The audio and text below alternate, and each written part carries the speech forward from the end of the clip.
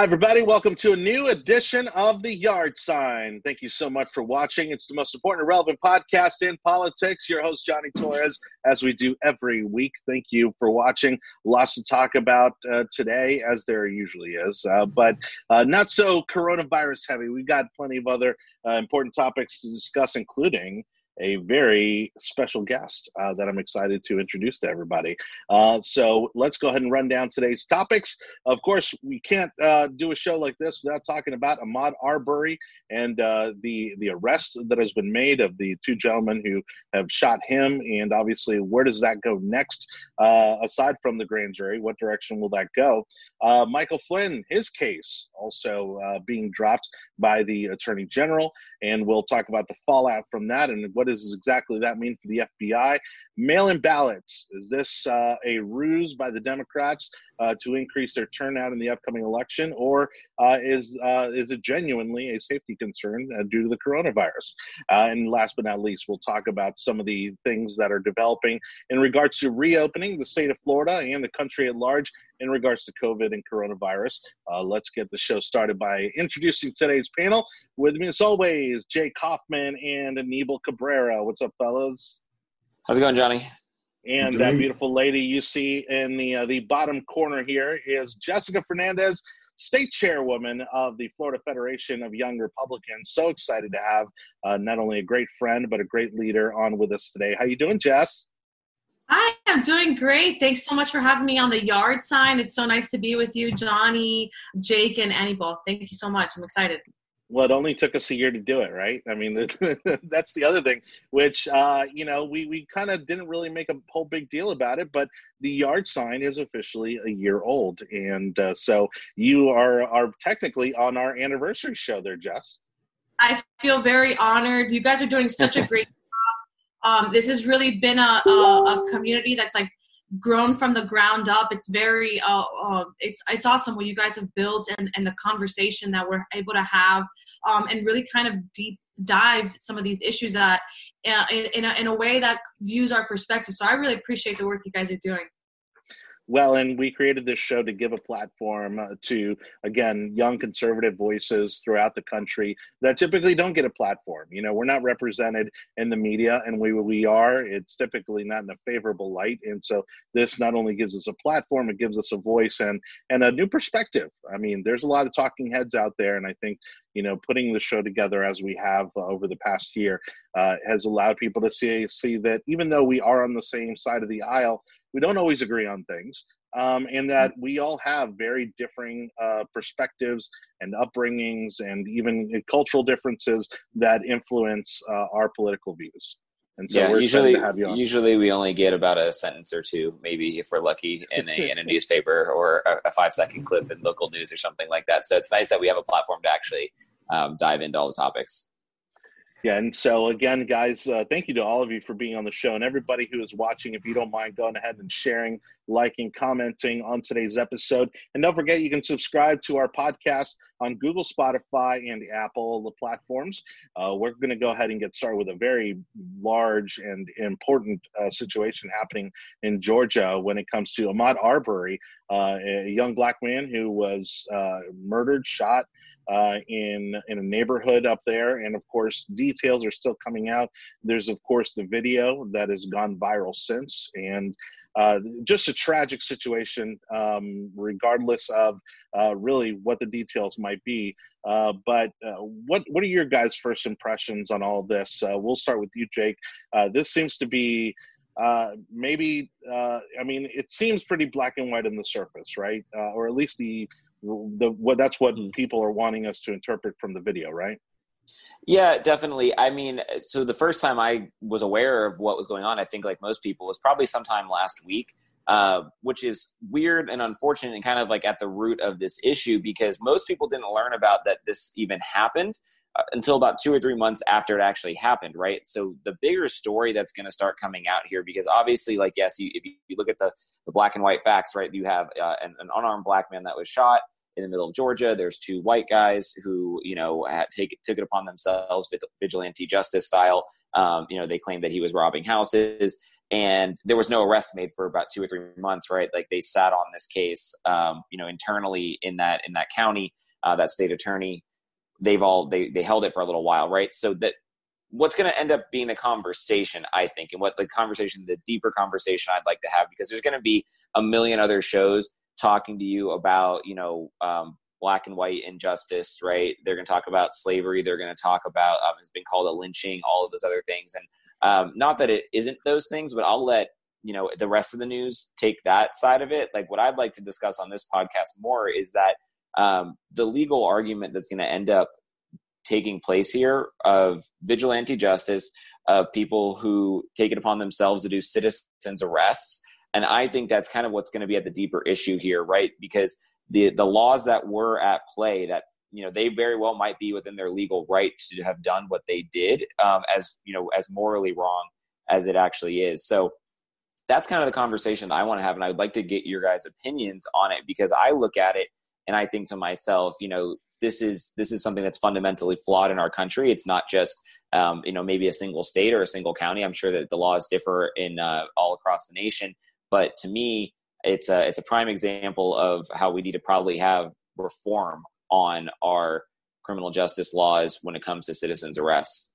And Nebel, I know that, behind the scenes, as we were talking about this week's topic, you mentioned that you were a little hesitant to really bring this topic up, mostly because, again, the details are still coming out. The investigation is finally underway as they put together a grand jury in the middle of this COVID situation. Really, what has been your kind of hesitation to really dive into this topic, and where do you see things progressing from here? I think my main apprehensive when it came to wanting to discuss this topic was in regards to the lack of information that we had. The reason why there was such an upheaval when it came to this particular case, when it came to Arbery, was the video of the chase scene with the truck and someone behind another neighbor with the video camera, videoing what was happening. So the narrative originally started that this gentleman was jogging and he was caught, that he was being chased down by these individuals. And that was the narrative in the beginning of the week. Come Friday, you now see there's a 7-second video of what was he doing inside of a pre-constructed house that was not his, nor was he working on the construction site. A video of him from across the street walking in a neighborhood that was not his. He was not jogging. And so all this information is coming out. He stops in front of the house, looks around, and then jolts into the house that was in question. A neighbor calls 911. So all this additional details are coming out. And I do not like talking about subjects before all the information is released, because people start coming to conclusions. Also, majority of all of us live in the state of Florida. We do not know Georgia laws. We do not know their carry rights, their open carry, their citizens arrest. We don't know. That's the problem, though, right? That's not the problem. The reason why, and now I do agree with you, Jake, that it shouldn't have taken 10 weeks for this to occur. But the simple fact is, now everyone is going to have egg on their face if they're calling for justice. They're calling for them to be put up with first and second degree murders. And just looking at the bare bones of this case, and not being a lawyer at all, but just watching other lawyers discuss this case, you're going to have the same problem that occurred with the Zimmerman trial, that occurred with the kids at the Supreme Court. But if somebody's shot, a video dictates public opinion, and that is not how we should be. We should not be doing that. We should be waiting for trial. But Anibal, don't you think that, if somebody's shot dead in the streets, that they probably deserve, somebody on actual arrest being made, right? So that, doesn't take 2 to 3 months in a video coming out, a public outrage to do it. I mean, that's what's really at the heart of this, because, it's, again, you're right. I think that when you go back and you look at the laws and you look at what they're allowed to do with open carry, what they're allowed to do with citizens arrest, all of those things, they very well might be within their rights. Now, that's a problem, right? Because if they're able to just gun somebody down the middle of the street and not have any arrest, not any investigation, like, you said, we want to get more details, but you're assuming that there was an investigation. You're assuming there wasn't some form of actual process by the police there. Well, I think if there wasn't an arrest made, there wasn't. How are you assuming that? And Jessica, I'll let Jessica go. Say, I probably err more on Anibal's side the caution to take an opinion at this time. Why? Because we know throughout the last few years, the way now that media unravels and the way that information gets disseminated, it's the speed to get the information out is valued by media more than the accuracy. So previously, in past times, years ago, the journalists had to fact check their work before they published and they printed. It was a big deal to have a retraction. So getting it right was more important than speed. And today it's the inverse. The speed is more important than getting it right. And what we know is that the first impression of a news story ends up being the impression that stays with us. And so if you all are familiar with the work and with the musings of the humorist Scott Adams, he's a famous comic strip writer of Dilbert. He's made some really interesting comments in the past, maybe not directly related to this topic, but usually the first take is wrong, especially now in media. And so the facts are a young man is dead. He was shot. We have a video of it. But we need more context of that. And it doesn't matter if he was casing out a construction site. It doesn't matter any of that. We need to know what happened in the full context. And I think, Jake, you brought up some really great points, right? Why did it take 2 months? There's a lot of questions on the process. And so I think citizens that live in the United States deserve and were afforded through the Constitution due process.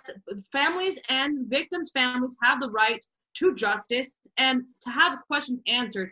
Was there favoritism because of relationships? Was there some sort of abuse of power in that sense? Was there hesitation because of the smallness and the close-knitness of the community to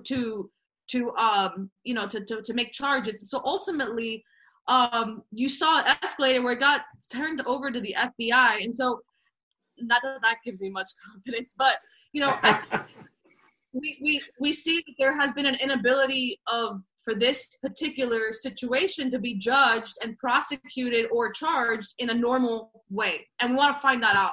And so before I make a judgment, I would like to have more facts. Yeah, right now I think the public has the right to be outraged, if not for the simple fact that the local police office or the state attorney general, whoever was supposed to step in and actually see this through, obviously was taking their time in doing so. And there's reason to believe that it may be intentionally. I mean, the father and the son that have been arrested in this murder, it's believed to be that the father actually had a law enforcement background. And so again, is there favoritism being played here because of some of the relationships that there may be in this small town? Again, small town politics is some of the worst kind because everybody knows each other and they're not going to treat each other the same way they will in a city like Tampa or Miami.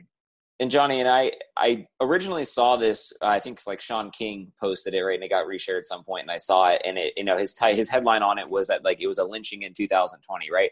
And at first I was like, a lynching? I mean, that seems like a little extreme as a headline, right? And then the more that I looked at this and kind of watched the video and all those types of things, and I was like, I kind of understand where they're coming from with that narrative, because of the fact that somebody was killed and there was basically no investigation done, and it was written off. If it was not for the public outrage, would have just gone on the wayside, really. I really want us to choose the words that we're choosing correctly, because there was no investigation whatsoever.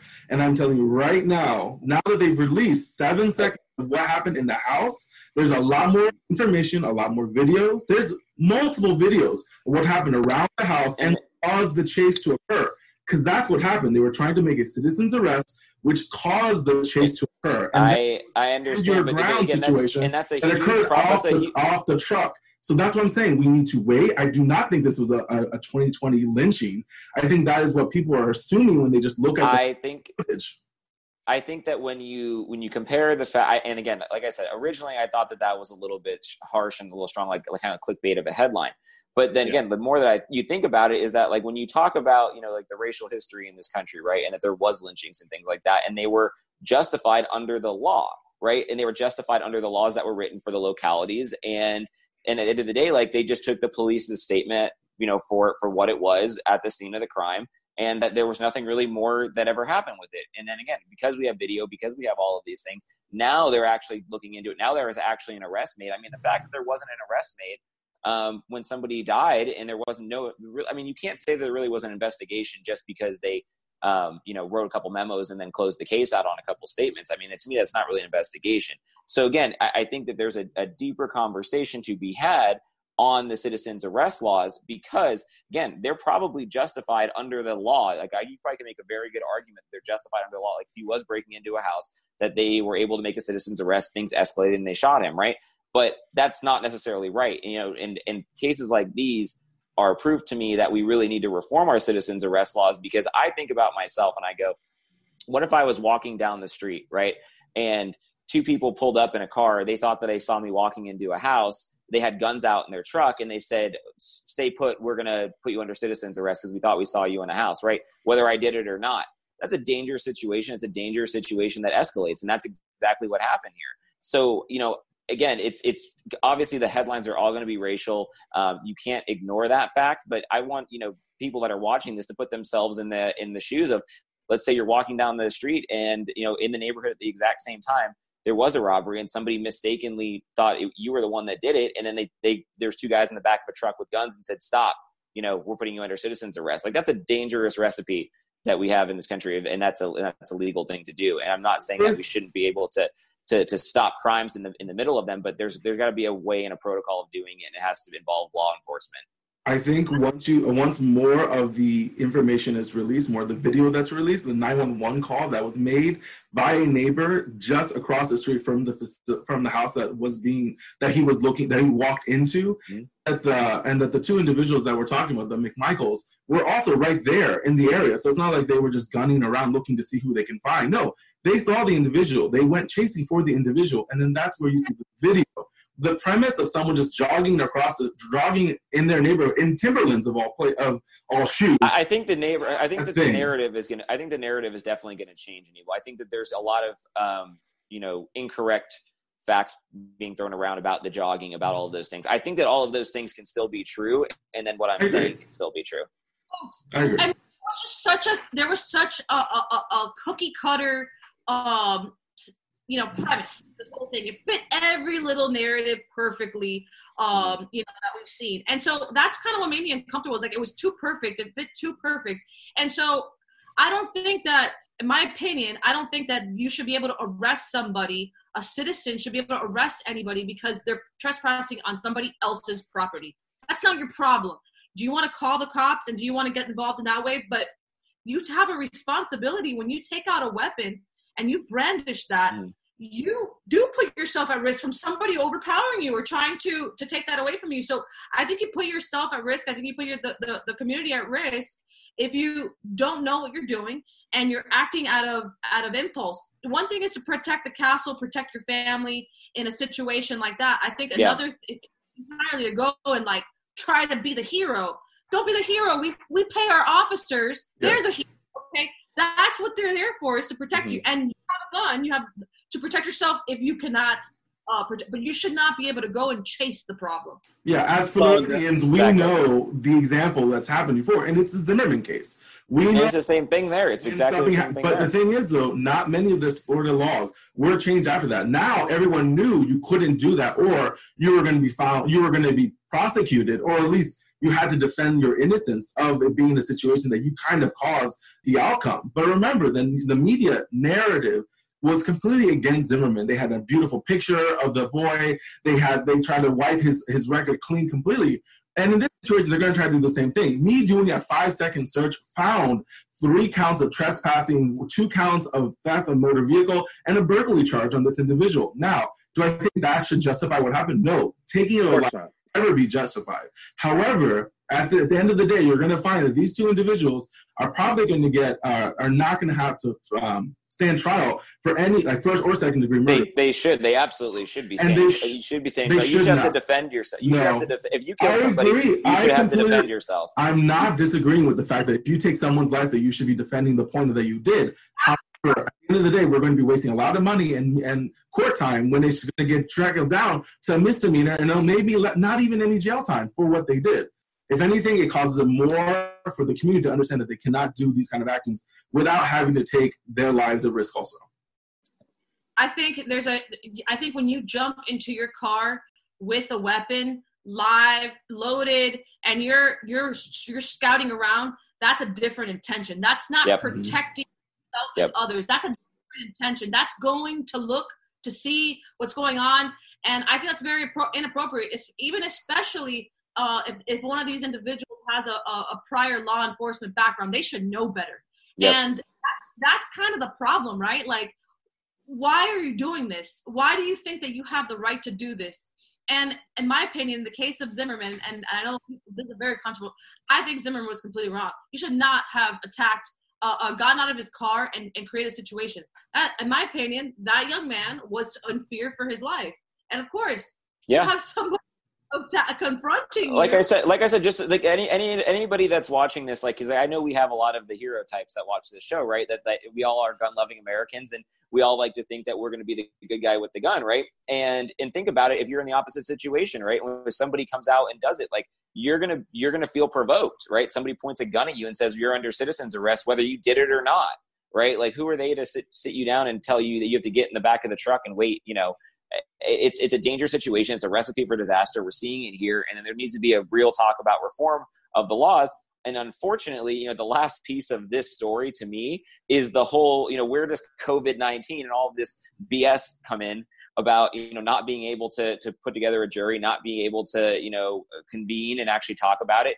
And then one of the things that's been barely mentioned, what if there was, you know, let's say that this was a situation where there's a lot of unrest in the community now, and they wanted to protest the way that things were going down in their community. Well, now they're not allowed to protest because they can't gather in groups of more than 10 people, right? We've officially taken away, you know, some of the basic, you know, First Amendment rights that we have in this country. You know, Mayor de Blasio came out and said that there will be no protests in NYC. So when things like this happen, it's very dangerous right now to remember that we're also not allowed to assemble if anything happens.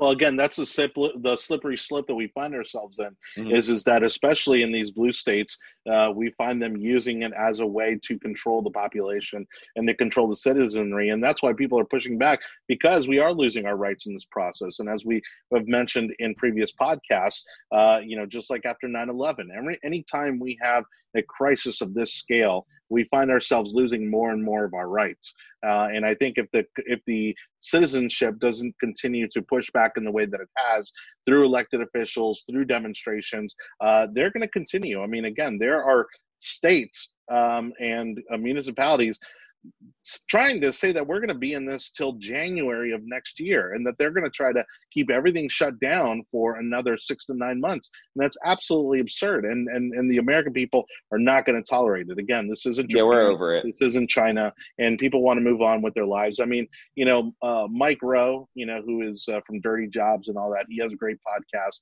and he mentioned in his last podcast that, you know, during World War II, you know, there were people in Europe in the middle of World War II going back to school, going back to work. I mean, knowing that if they went out there, they could easily have a bomb fall on them at any time, you know. And so the fact that the world has to stop simply because, you know, there's a virus that has broken out, again, goes against everything that has that a death rate of like for. Maybe max 1%.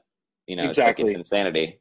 But you know that information now. But you know that information now, and to play Saturday or next day quarterback is one thing. Oh, no, Anibal. We did not know the severity or the unseverity of what it would become. I am not playing armchair quarterback, by the way, because Jessica, sorry, I am not playing armchair quarterback because I have been saying this since day one. We have been on this show week in and week out, and repeated the same talking points about how dangerous is going to be and what should be done. And it is not armchair quarterback. It is not Monday morning. It is not hindsight. You could pull the receipts on where we've been right about this all along. But go ahead, Jessica. Jessica, go ahead.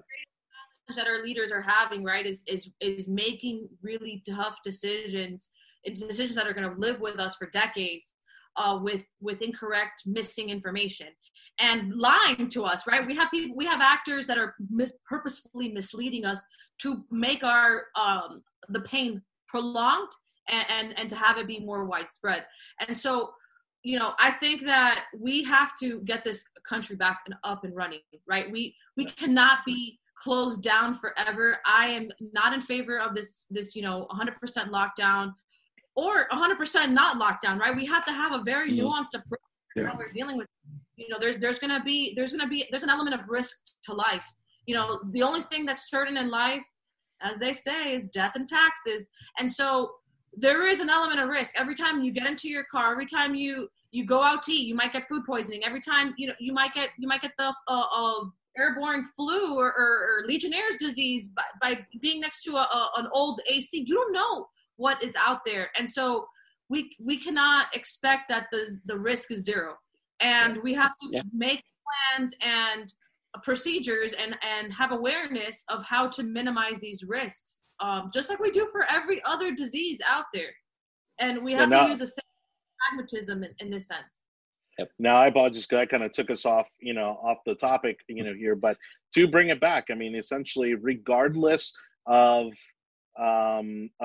whatever Ahmaud Arbery was doing in that neighborhood, the simple fact is that other than them stopping him and asking him a few questions, they had no rights, regardless of what whatever local law might say or might not say. The truth of the matter is that he was an unarmed man confronted by two armed gentlemen, and that alone it should tell you that it was unjustified for them to have shot him in this particular situation.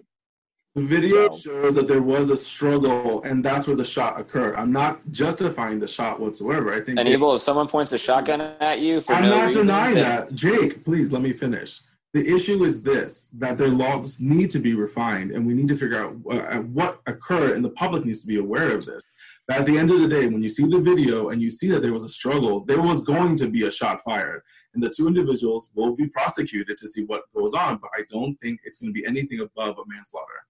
Well, but to Jessica's point, the fact that they jumped in their pickup truck and hauled butt down to wherever this was taking place, not only that, but also the fact that they had their friend in a backup car filming the entire thing tells me that they knew that that something was about to go down.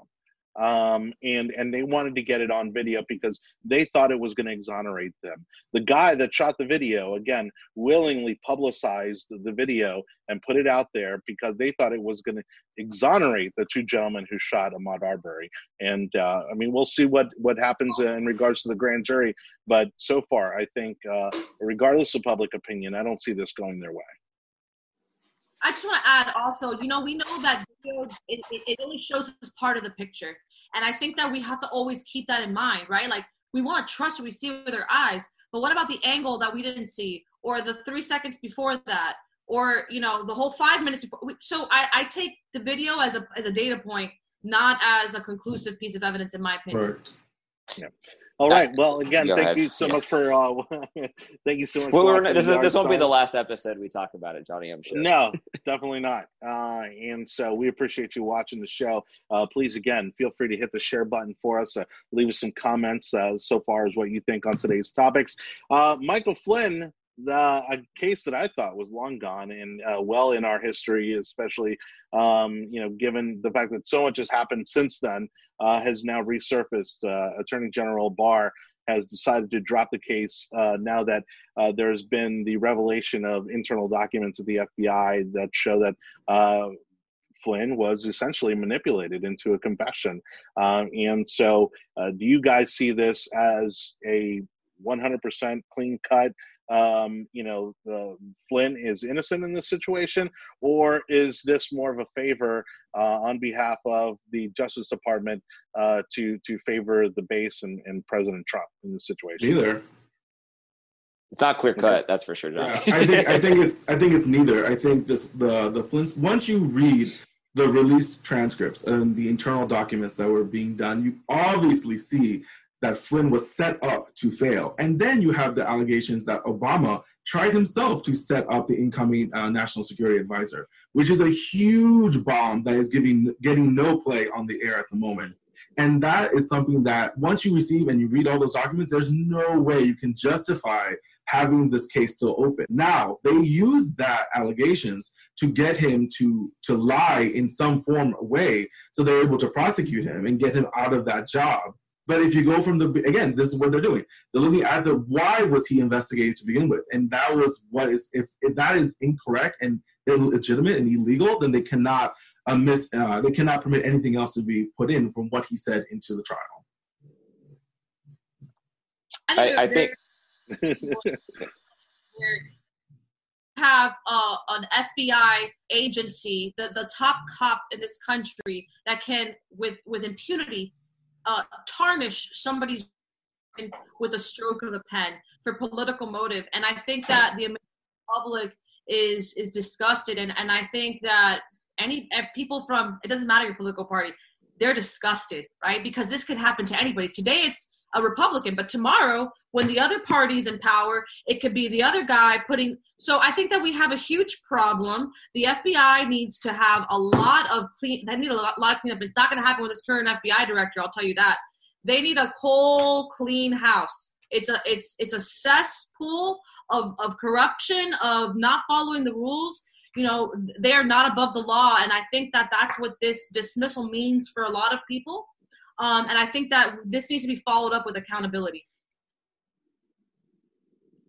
Jake, go ahead. Yeah, I think we're going to be waiting for some more dominoes to fall, right? I think that there is this consensus on the right that there's going to be the sweeping, arrest around this situation, right? That there's a bunch of Obama era, people that are going to go down related to this. I don't think that's the case, to be honest. I think this is one of those things that's, again, like Johnny said, it just keeps lingering back. Like, it's been years now. The public, I think, is very confused unless you've been following it religiously, like some people have. But, to even be honest, like, I haven't been following it religiously the same way that everybody else has, because it's just it's one of those things that goes back to impeachment that just, it's been 2 or 3 years, and it's like every couple of weeks there's a new update, right? So this case in particular being dropped, I think it's pretty significant, right? Like, it's a huge blow to Obama. Like, he even came out and had comments about it, about how, it's a slap in the face to justice or something along those lines. And again, at the end of the day, we'll see if anybody else ends up going down for what happened here, but it's grave injustice, somewhere. There's not going to be a huge breakdown just because the media is not wanting it to happen. This has media and their pundits with egg all over their faces. Pulitzer Prizes articles should be pulled, and awards should be pulled because of the lying, and I'm going to say this, the blatant lying that they occurred. Adam Schiff said publicly he saw documentation for the Russia probe. He saw where there was collusion. And then when the testimony gets released, no collusion. He says he didn't see anything. These people that lied, that were from the Obama era members of the security, Clapper, Rice, Powers, they all went on television on MSNBC and CNN and said that they saw evidence, that they saw things that could bring down the president. But then when you see the actual testimony, when they're under oath, they say they saw nothing. These people made millions of dollars selling books of lies. And I feel that should be happening. But CNN and the other media outlets are not going to do anything to push that past it. Last week, we saw the implosion of the Russiagate and the implosion of Me Too, and you see nothing. Well, and then, from a larger perspective, again, we find ourselves questioning the sanctity, the legitimacy here of the FBI. I mean, Jessica, I think you rightly said, it's a cesspool, right? And, we're talking about generations of people that have come through that building. And again, I don't think they could care less who's in office, because they continually are allowed to get away with whatever it is that they want to get away with because they have the power to do so. Do we see any major changes coming to the FBI anytime soon, or is this just something that it's a monster that's too big to kill at this point? I'm very confident that if President Trump wins re-election, there is a huge chance, probably the only chance that we have in our lifetime, to see systemic change happen at the FBI. The FBI trained its sights on a candidate, and it failed to take him down, which is the worst thing you could ever do to your enemy, is not take him out completely. And so Trump's going to come after them if he wins, and rightfully so. We deserve a functioning, honorable FBI. There's good men and women that work in that organization. And you have some power-hungry individuals that want to be kingmaker and queenmaker, and they decide that they're going to target certain individuals. And I think we haven't seen an FBI in a long time that has shown honor. I mean, even from the days of J. Edgar Hoover. I mean, I actually started writing a list the other day on my iPhone of all the different scandals and mishandlings the FBI has done. Okay. We all saw the program now. It's going big time on Netflix, Waco, Richard Jewell, Elian Gonzalez. I mean, this is crazy. We need an FBI that's accountable and one that's going to be going after like terrorists and people that want to do us harm and not, decorated generals. Yeah, I Jessica, what I'll say in slight defense of our institutions a little bit here is that, like you said, there are good people. Maybe they're at the bottom, maybe they're not the people in power, but there are good people that work there, patriots that want the best for the country, right? So it's a shame that we're losing confidence in the FBI, the CIA, like all of those different organizations. But at the end of the day, like they're like a lot of academic institutions, right? Like they are recruiting out of liberal institutions, liberal Ivy League colleges that are up in the Northeast, and then they just pull them right into the they're appointed by a Democratic president, whatever it may be, and that's who works in these departments at the end of the day. And then again, it starts to trickle up, and eventually when they reach the top, like we're seeing now, there's bias. There's always got to be bias. These institutions deserve to fail if they don't serve a purpose and the purpose for which they were formed. And so as an American citizen, I want to tear down every institution that doesn't serve us and actually harms America. And at this time, I'm not saying that that's what I want for the FBI, but I think that there needs to be a reckoning. For me to have that feeling again restored that this is a credible institution, we have to see a complete leadership change at the FBI. So Jessica, so sad. Sorry. I was going to say, so Jessica's just telling the FBI people watching the show that we're never going to get any play of our show. We're never going to reach anybody. Her screen's about to go dark as soon as the FBI gets a hold of this. What I will say is though that it's the media's responsibility to keep these institutions accountable, and the media was in bed with the FBI, wanting to have the same thing, bringing down Trump, feeding the sheep of the country that Russia was a thing, that Trump has been an agent since 1989, the stupidity. And this wasn't like a few years ago saying things. This was like 2 days ago on CNBC or CNN, whatever, that they were talking about how he could be a sleeper agent. So the media has taken such a hit, which is why about, I think, 70% of the U.S. country believes the media in regards to what their accuracy is.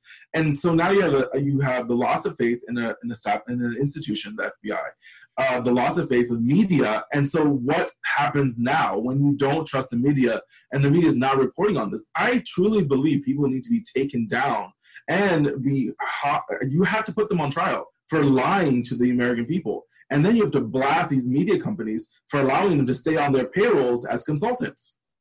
Well, the worst part is, that we see happen talking about, the media's credibility, and not to go off on that tangent, but it's simply the fact that, because we can now no longer trust our news sources, and I'll say all of our news sources. I mean, you have not to scrutinize.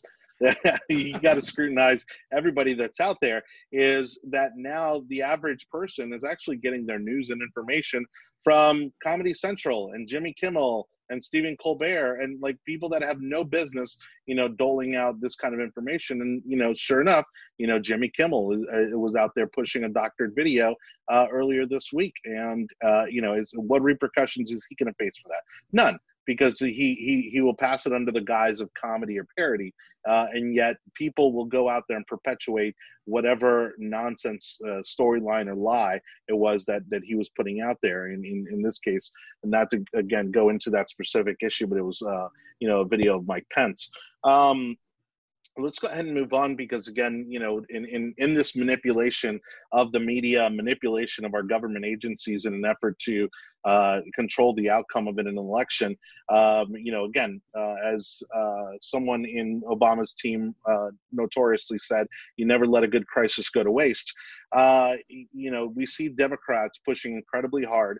California has already enacted that for the upcoming elections, everyone will have the option for mail-in ballots.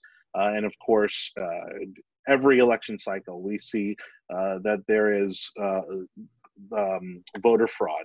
And obviously, Democrats like to dismiss, there's no such thing as widespread voter fraud. No, not widespread, but it's these little pockets that come about, and, especially Jessica, being that you're our guest, I mean, how many voter fraud cases do we see come out of South Florida every election cycle, and you see, in every state, regardless of whether they're blue, they're red, you see these voter fraud cases, and they do move elections, whether it's 1%, 2% of the vote, but especially in these local elections, when we're talking about tax collectors, city council people, county commissioners, that 1-2% of fraudulent voting is swaying these elections. And so is this mail-in ballot initiative that's being pushed by Democrats, is that going to be the, let's say, 1 to 3% that Democrats are going to need to win this election?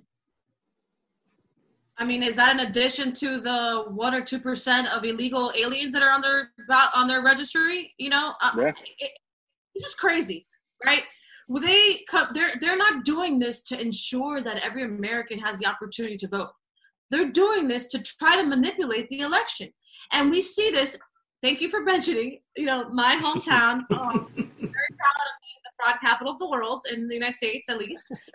And yes, we have in Spanish we call them boleteras, or in English, I guess it would be ballot harvesters. And these people specialize in going to old people homes, to senior centers, to particular neighborhoods that are maybe a little bit more insular because they're gated, and their trade is to collect ballots, right? This is illegal in the state of Florida, but people do it nonetheless, right? Because unless you get caught, it doesn't matter. And if you win the election, it doesn't matter. So we see this all the time. We see this pretty much every single election cycle in Miami-Dade County, and in a county that has just a few million people. I mean, can you imagine just the scale? With 330 million people that live in this country that can have the potential have the right to vote. And I find it absurd. I think that everybody who wants to vote by mail, if they would like to, they should have that opportunity.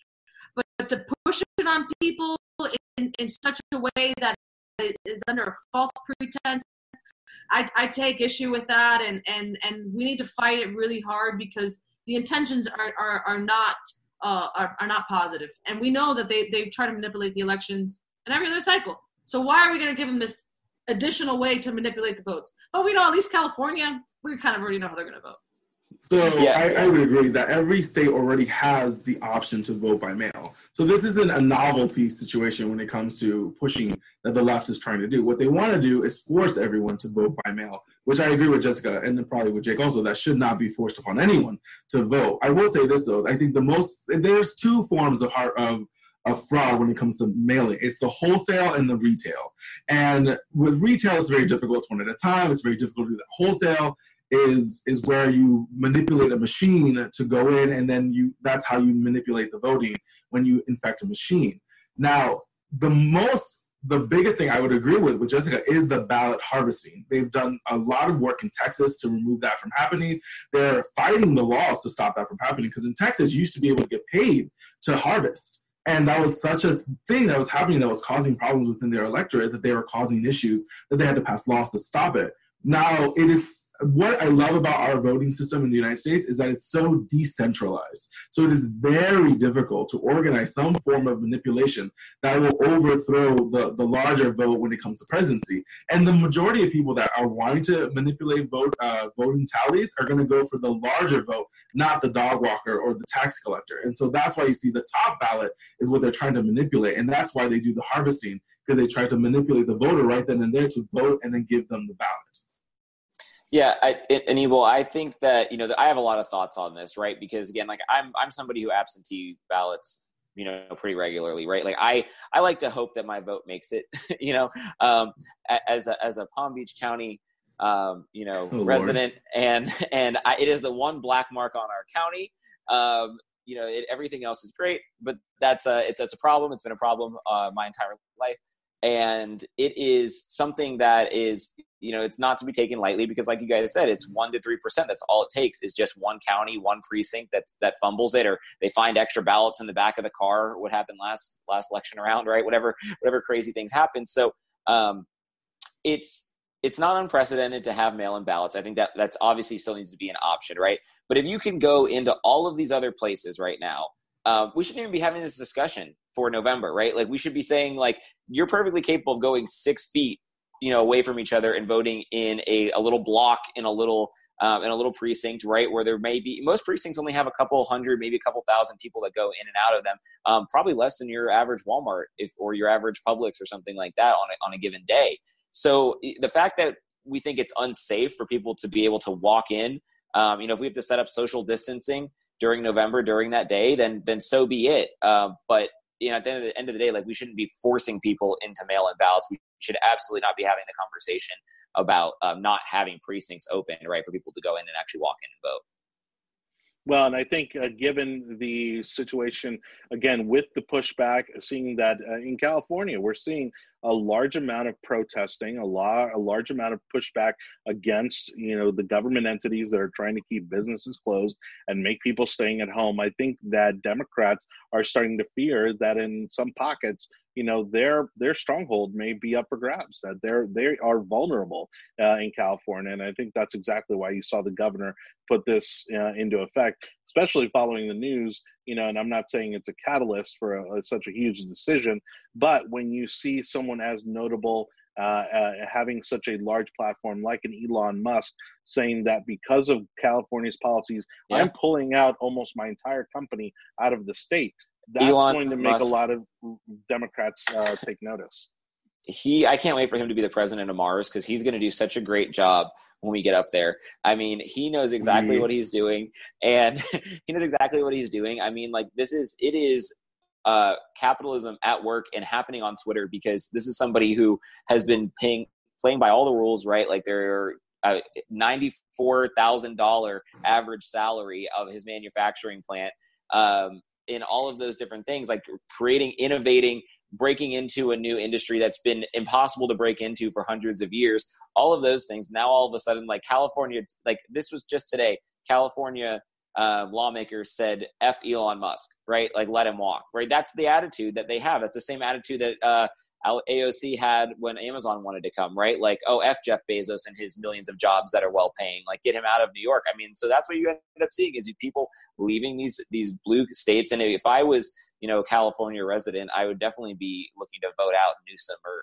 any of these guys that, want to force you to mail in ballot, then steal your ballot and, make it blue anyway. It's a scary time. And again, like to go back to the mail-in voting side of things, I'm hoping that we come to our senses and figure out a way of being able to get people into the polls. Hopefully 4 or 8 years or 10 years down the line, we're going to put this whole thing on the blockchain and it'll all be decentralized anyway. I know you roll your head open, Eagle, but we'll get there eventually. I will say this, I'm super excited of where we're going. I'm not scared at all what's happening right now. I'm actually really excited that this is energizing the base of people that you would have never thought that they would be the ones to complain, they would be the ones to protest. It's not even ideology. It's more of like income. If you are a higher earning income individual, odds are you're not going to protest because the likelihood is you still have your job and you're still able to work, whereas low income individuals are the ones suffering the most in here and are protesting for us to open up as quickly as possible. Also, when it comes to mail-in ballots, Republicans are assuming that they're going to be caught in this situation. But as Floridians, we all know that mail-in ballots are our bread and butter when it comes to election nights. That's what pushes us into Is anything our bread and butter, Nebel? Yes, when it comes to mail-in, when it comes to the older individuals, they're the ones that vote by mail, and they're the ones that give us a 20-30% lead in the beginning of the night, and that dwindles when it comes to people that actually vote day of, that are normally a little bit more Democrat than it is. And then when it comes to, they're wanting to push it because they want young voters to vote, and they think that giving them a mail-in ballot is going to motivate them to vote. Gallup and did those elections, and it did studies and showed that they wouldn't vote. But when I get my mail-in ballot, it is probably the only letter I mail throughout the entire year. And as a millennial, I can speak for most millennials where it's like you maybe mail on average one letter a year, like that you're forced to, like, I don't know, for me, it's usually paying traffic tickets or something along those lines where I have to mail it because government's the only thing that hasn't put it online yet, right? So the fact that people think this is going to make it easier for millennials to vote, like, no, we don't even know how to use a mailbox. I'm not arguing that point, Jake. I'm actually saying Democrats assume that it's going to help them with the millennial vote. And I'm telling you, there are no studies that show an uptick in millennials voting by mail. Actually, it's a downtick. If anything, no, people went from a positive of, I think, 47 to a positive of 80 or 58% willing to vote by mail. Jessica. Well, what it is going to do is give the illegal the opportunity to vote. Sorry, go ahead, Jessica. I was just going to say, but, like to your point, what if you're able to manipulate 1 to 2% of those youth voters that don't usually come out? How do you know if that, how would you know if that was a real vote or not? So I think there's a lot of questions that you bring up that are very valid. And I think that we should be suspicious.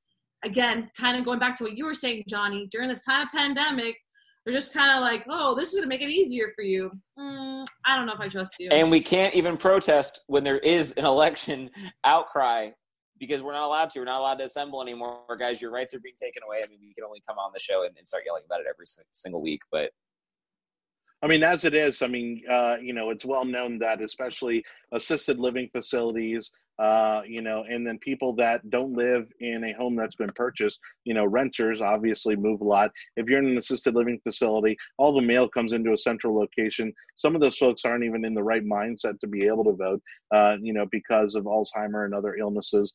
And so, the horror stories you hear is that, some of the people in these very organizations or in these various rental properties, will take it upon themselves to go ahead and cast that ballot. Because again, who's going to catch them? They're in you do catch them. I'm sorry to say this, but you do catch them. You have to sign your ballot, and that ballot is looked on, the signature as your ID is also looked on. I mean, again, other than a recount, nobody's checking signatures other than a recount. People are checking the same way that people check to make sure that people can get on the ballot because they've had enough signatures. In regards to getting on the ballot, people do check and people do get kicked out, and ballots do get kicked and rejected. That happens every year from writing ballots.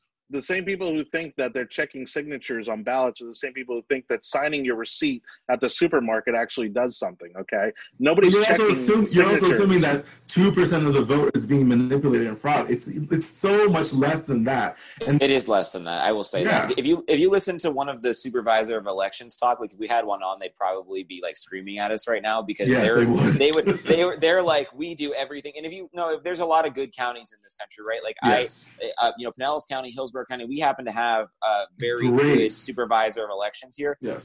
They do their job. Sorry, Jessica, it's South Florida. We know things are a little bit different in Broward, but Broward's a problem too. But yeah. But other places, a lot of places get this right. Yeah, a lot of places get this right, though. There are supervisor elections that there is very, very little instance of voter fraud. It's not something that probably needs to be widespread, but you have to worry about the counties where there is definitely a history. We happen to be around a lot of them. That's all. But that was my point when I opened the topic, which is that it doesn't have to be widespread.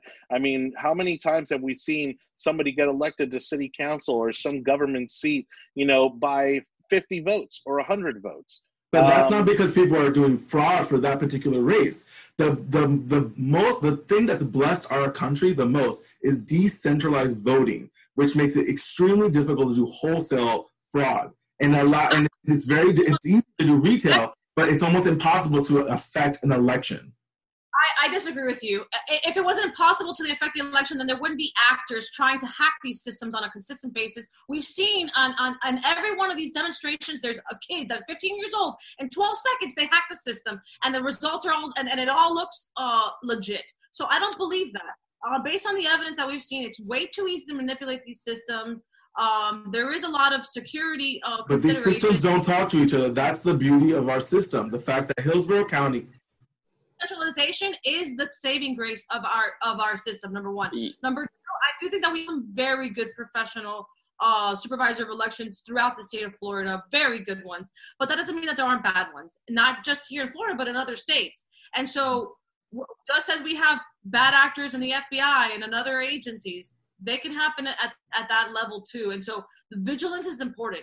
And so I do think that there is more fraud that happens than we would like to admit to ourselves. The only real decentralized way of doing this is to put it on the blockchain, and I will get off my soapbox. But you cannot hack it. You cannot do any of those things. If you attach it to a social security number, and did it right, it would be a lot safer than the way that we're doing it right now, where you have these people like throwing ballots away, which is very simple. It's very complicated to try and do something at a greater scale. I know people don't trust it, but that is the direction we probably need to be moving. Democrats aren't going to want that at all, because then you have to verify everybody, which is a whole nother issue. Yeah, well, I mean, to that point, Jake, I mean, if there was ever a time for us to modernize our election process, it would certainly be now, right? Mm-hmm. Given this crisis. And so if we're not seeing that kind of motivation from our state or federal government to do it right now in the midst of a pandemic, I mean, it's probably going to be, I'd say, another 10 or 15 years before I'd say we make any progress in that direction. All right. We're not. Yeah, we don't have enough time to do it this time around. If we were to try and rush it by any means, it would just be an absolute disaster. And even 4 years from now, it would probably still be a disaster. So we're looking a while out. Sorry, Jessica. I'm going to say something, and I'm very mad at the rest of Florida for voting that Miami needed to have a supervisor of election. We have a very good system that works as non-political in that aspect. I do think that the fact that the county has been able to help the supervisor of election office in adding additional machines, adding additional funds needed to upgrade security systems has helped this Miami-Dade County. Now, other counties don't have that benefit because the budget is set by the state of Florida instead of at the county. So I think that there are some disadvantages that I'm not looking forward to when Miami-Dade County has an elected supervisor of election. All right. Well, again, joining us for today's show is our very special guest, Jessica Fernandez. She's state chairwoman of the Florida Federation of Young Republicans, Aníbal Cabrera, Jake Kaufman, and yours truly, Johnny Torres. Thank you so much for watching The Yard Sign. Make sure you share the episode and subscribe to our audio podcast, being updated as soon as this show gets posted online. And that's about as quick as we can get it to you. All you got to do is subscribe at Spotify, Google, Apple Podcasts, if you want to take it with you on the go as we start to kind of normalize things. And on that topic, COVID updates, we're starting to see parts of the state reopen. And I'm going to call you out one more time here, Jessica, because thanks to South Florida, Naples has decided to close their beaches because they had too many people coming across Alligator Alley and overwhelming their beaches. But so far, I mean, I say that in jest, but I think we're on the right track as a state. Salons are going to be opening up here on Monday. Obviously, they're going to be wearing masks and gloves and all that sort of thing. How are you guys feeling about the way things are progressing? Let's start off here in Florida. Jessica, go ahead. You kick us off. Look, I think in terms of the COVID response, I think the governor has done a pretty good job. I think that there has been some hiccups, and being able to get the data out of the ALFs and the nursing homes and that I think was a little bit challenging on the onset. But I think I appreciated his approach on opening up the rest of the state and looking at it as where is the problem? The outbreaks are happening in this region. And so that region needs to take a little bit of a different approach. And so I really appreciate that it's data driven, that it is, I think, in a lot of ways sensible. I think we just want everything to be open already and we don't want any rules. But I think what would be a mistake would be to have something like what happened in Naples in Miami-Dade County, where you open the beaches, you open it up, and then you have to close it back down. And so I don't think that we want to do that. I think that we want to just have it open and have it be open. And it's going to take personal responsibility to do that. And so we do have to make sure to be covering our faces and things like that. It's common sense. We should have been doing this beforehand.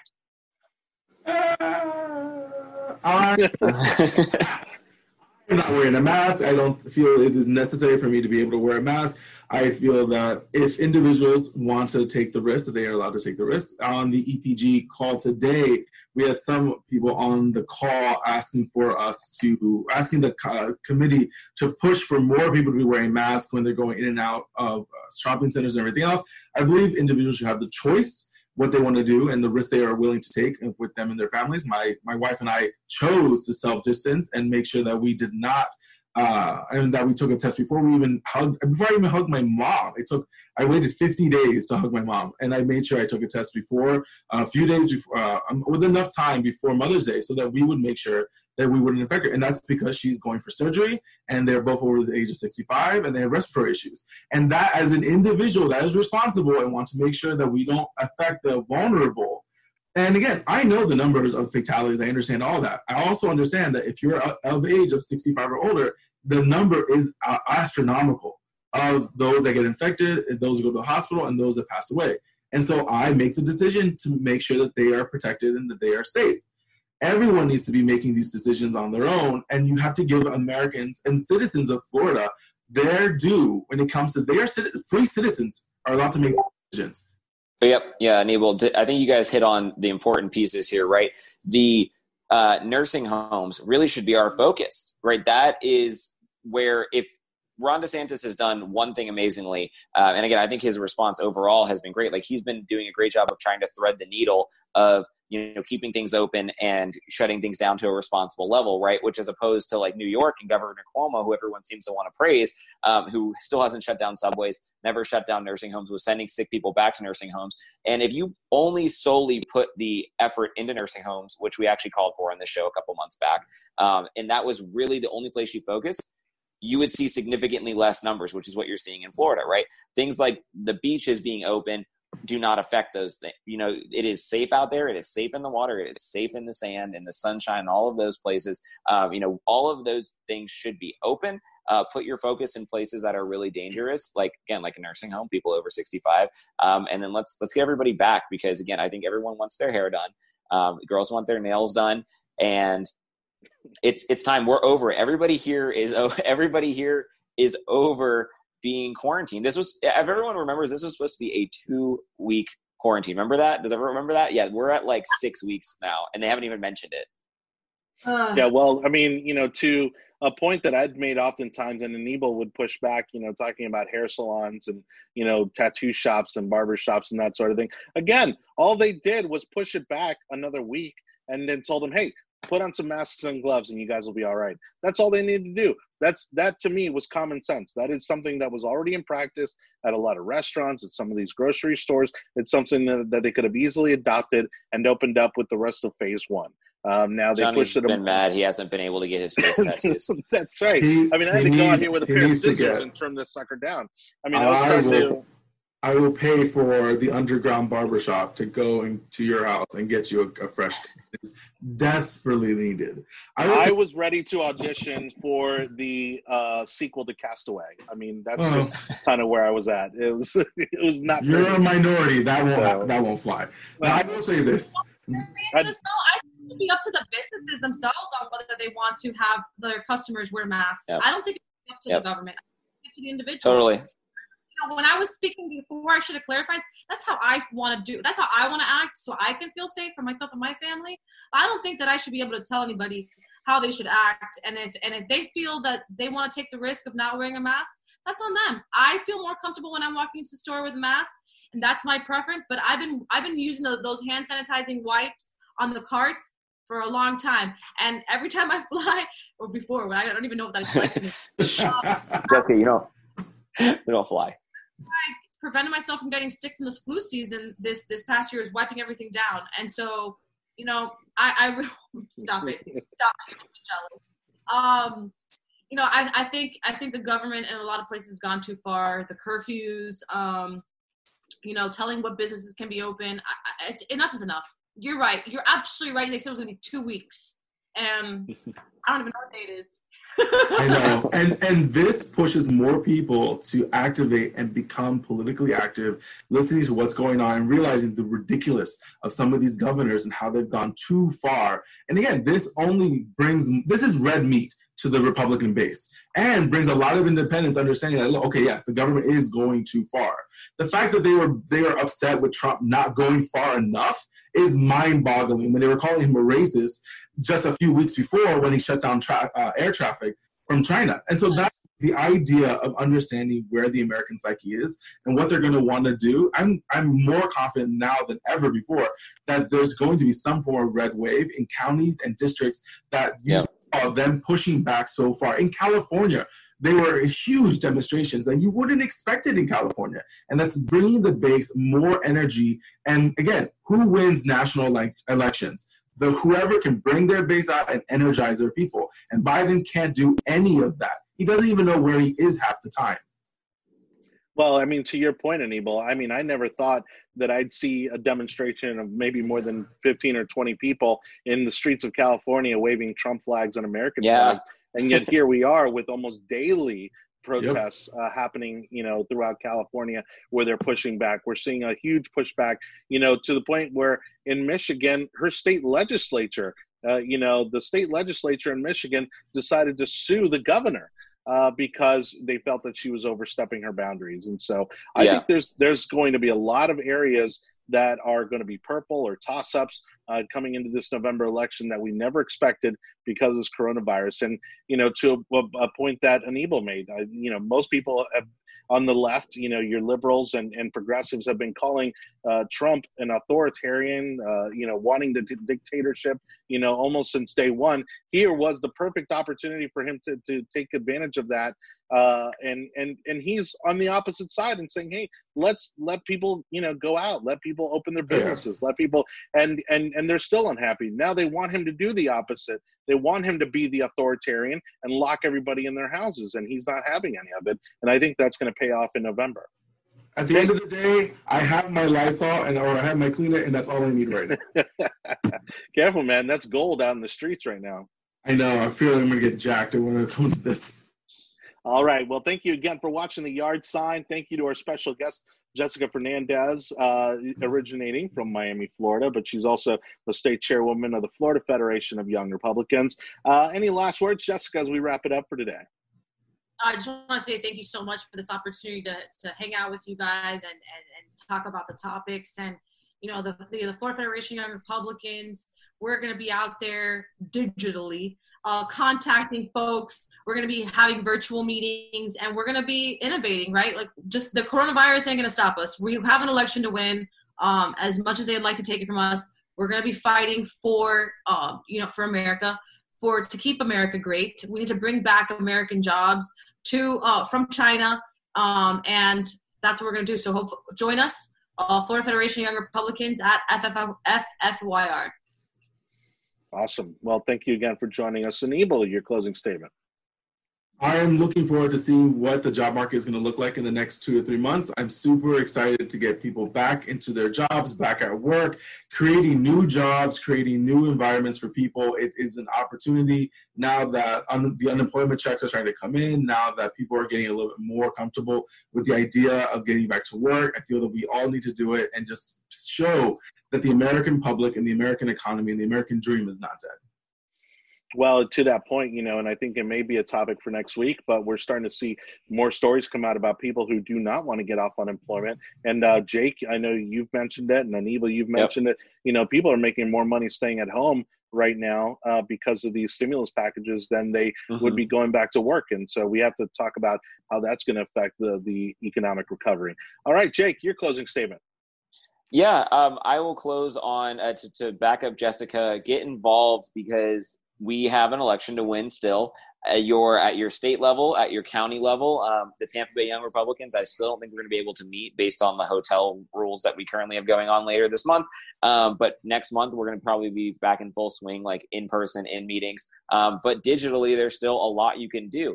Again, I want to thank all of the Democrats that that have been in local office, that have totally butchered their response to this, because they have increased the numbers of young Republicans that have gotten to get involved. They are adding more people to the Libertarian Party. They're adding more people to the young Republicans in general, because of the fact that they are overstepping their boundaries. They are keeping people at home, ruining jobs, ruining the economy, all in the sake of your safety. But at the end of the day, people need to be left to make their own decisions. So I'm excited for what is coming up over the next year, what we're going to turn this movement into. And again, we have an election to win, so get yourself involved in some way. Well, and to that note, especially here in Florida, we have a number of congressional races that are up for grabs because of retiring congressmen. And on that note, we're actually coming up on Thursday. We're going to have a one-on-one conversation with Byron Donalds, who's running for Congress down in Southwest Florida, speaking of Naples. He's also a young Republican. He's a state house representative, just a great all-around guy. And so I'm excited to talk to him. So keep an eye out for that interview. But get involved. We absolutely need you, and think about everything that's transpired, over these 2 months, because as you guys have been saying, that's going to influence a lot of people's votes. And honestly, as the media's obsession with this coronavirus starts to subside, we're going to start to see more stories about businesses that are not coming back.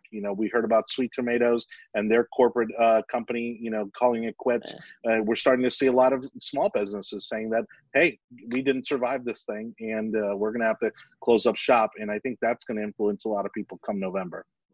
Well, again, on behalf of Anibal, Jessica, Jake, thank you so much for watching. This has been The Yard Sign, the most important and relevant podcast in politics. We'll see you again next Monday night. You all have a great week, and thank you so much for watching. Good night.